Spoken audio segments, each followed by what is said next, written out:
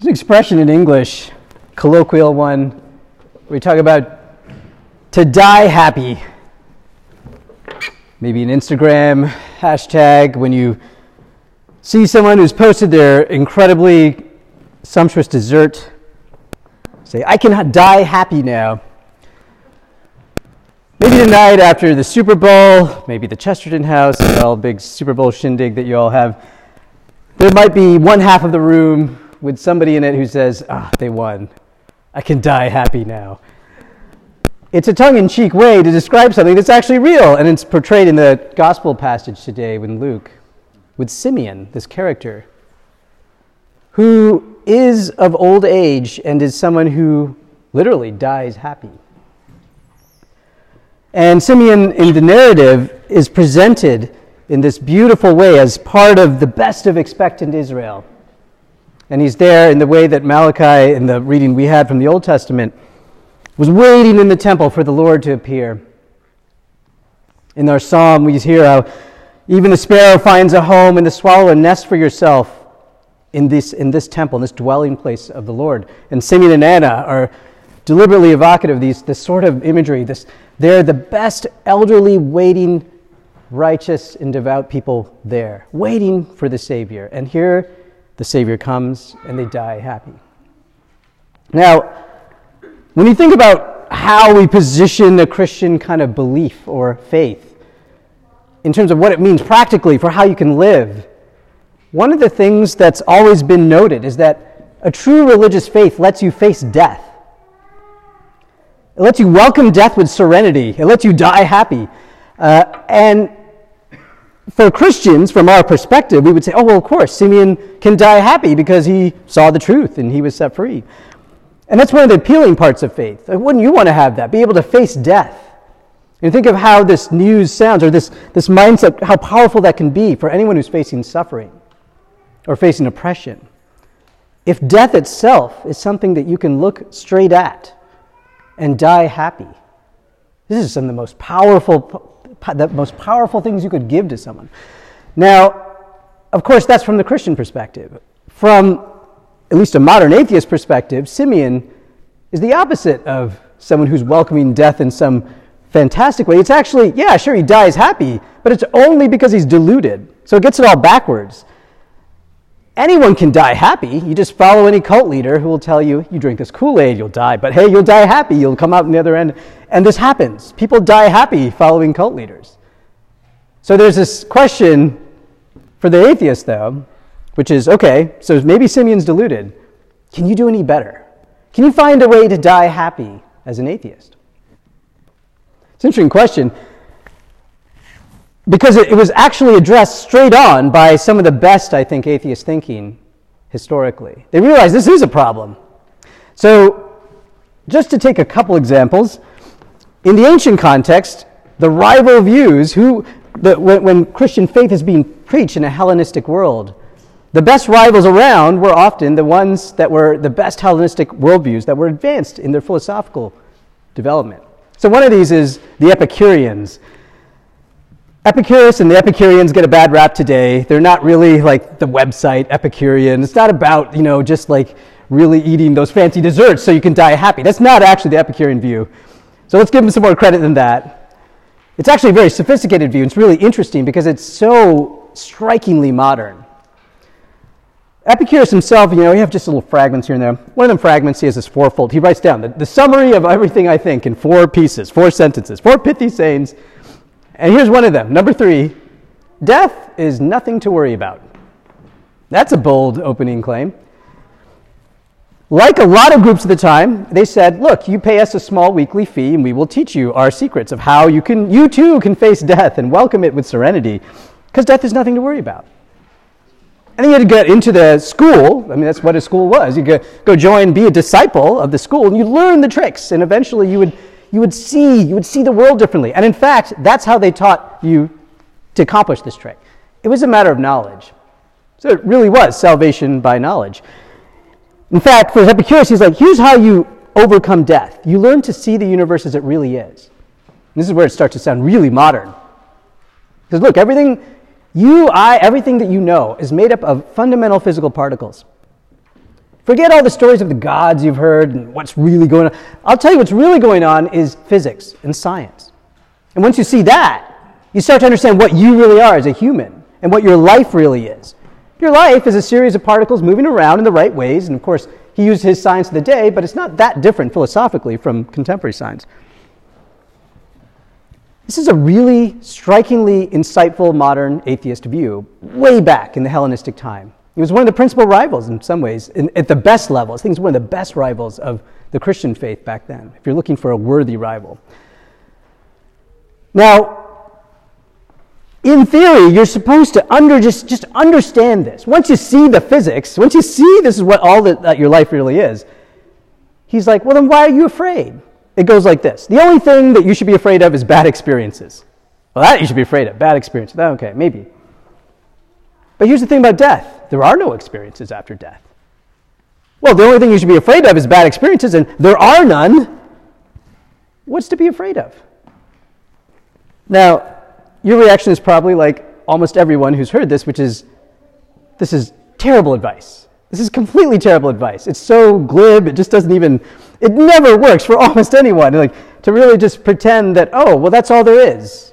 And the reason it's terrible advice is kind of an interesting question itself, a longer discussion about, Epicurus seems to get wrong what it is we care about in life. It's not just having good experiences. We care about our projects, care about the things, the people, the kind of larger issues around us that we involve ourselves with. And Epicurus didn't have a way to get to that.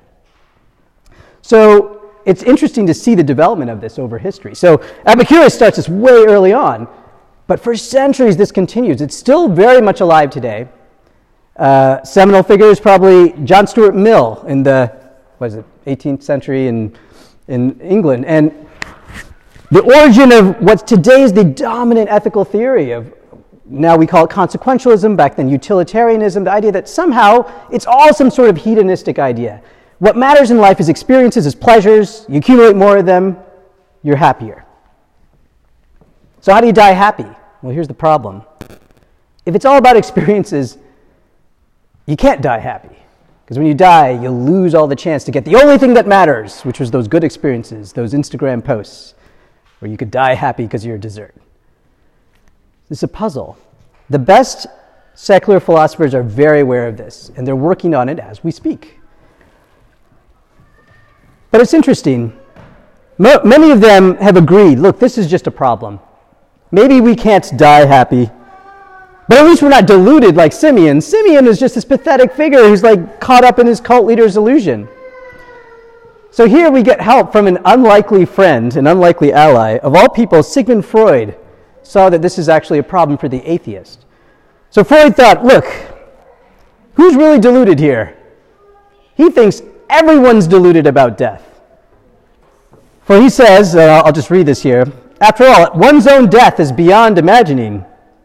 Whenever we try to imagine it, we see that in our imagination, we really survive as spectators. Oh, there I am, looking at my funeral. There's the people going on without me, whatever. But I'm there. At bottom, nobody believes in his own death.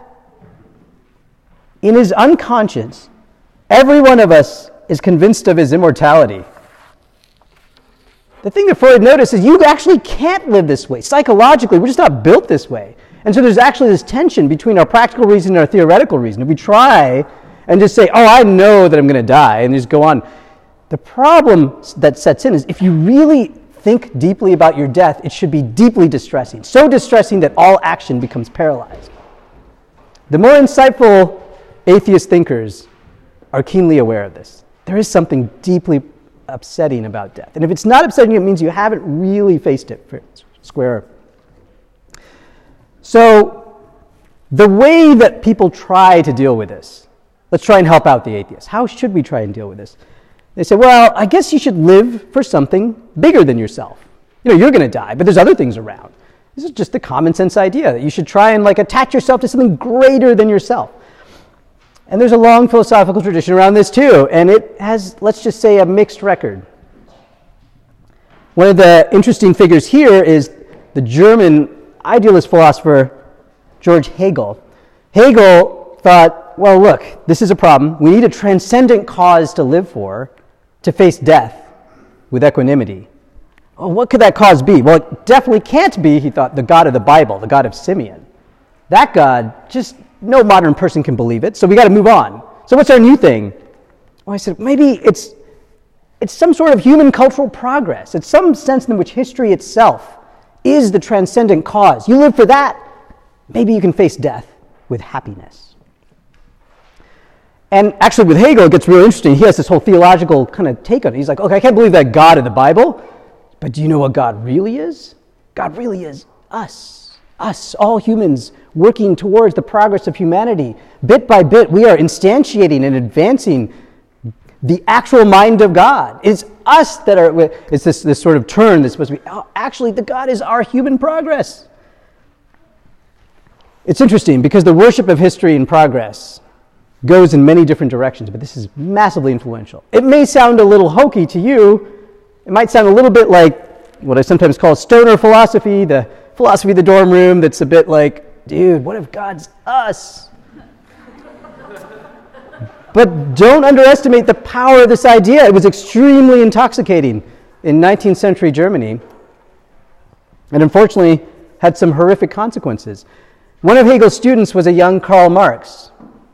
And Marx heard this and said, oh, I just got to get rid of the hokey stoner stuff, keep the idea of progress and history being it. That's what you live for. That's your transcendent cause. And that story would not end well. With some of the most horrific crimes against humanity, many tens of millions of people dead. If you pick the wrong cause to live for, you can turn your supposed turning of earth into heaven can turn earth into hell. And interestingly, Hegel's influence goes other directions. That's sort of like we can call it like a left-wing branch. There's a right-wing branch, actually an extreme right-wing branch that ends up in something like, eventually, the Nazis. And that was to find a cause greater than yourself that should be your nation, your tribe. And they were, in fact, influenced by Hegel. Hegel's not directly responsible for these, but it definitely was in the current of what the early Nazi ideology was listening to. And so both directions here seem problematic. Now let's go back and look at Simeon. Simeon, who might be mocked as being deluded, doesn't look so bad, I think, now.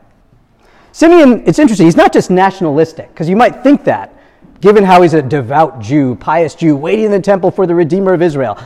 And yet, there's this interesting parts in the actual text where the word used, for example, he's waiting for the consolation of Israel. Consolation, same word as comfort for Isaiah 40 in the Septuagint.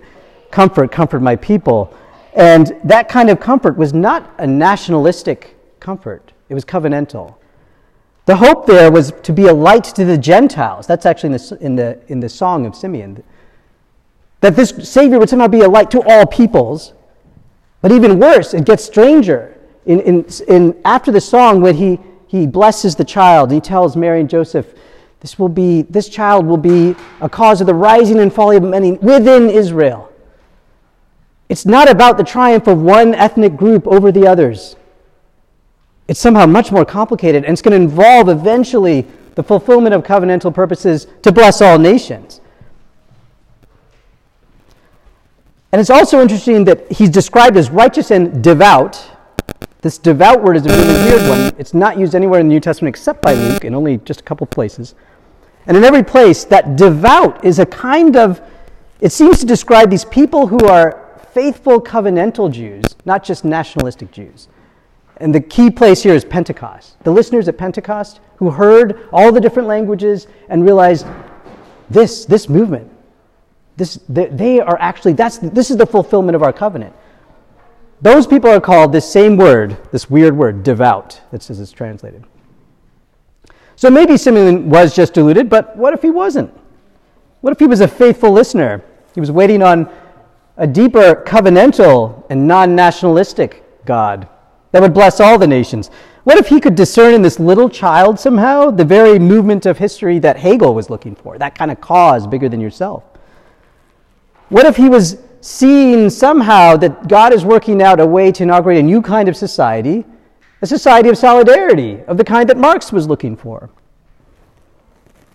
Maybe Simeon wasn't deluded at all, and maybe what he saw in that child was what let him die happy. And so I'll close with the words from the 1979 BCP version of the Song of Simeon. Lord, you now have set your servant free to go in peace as you have promised.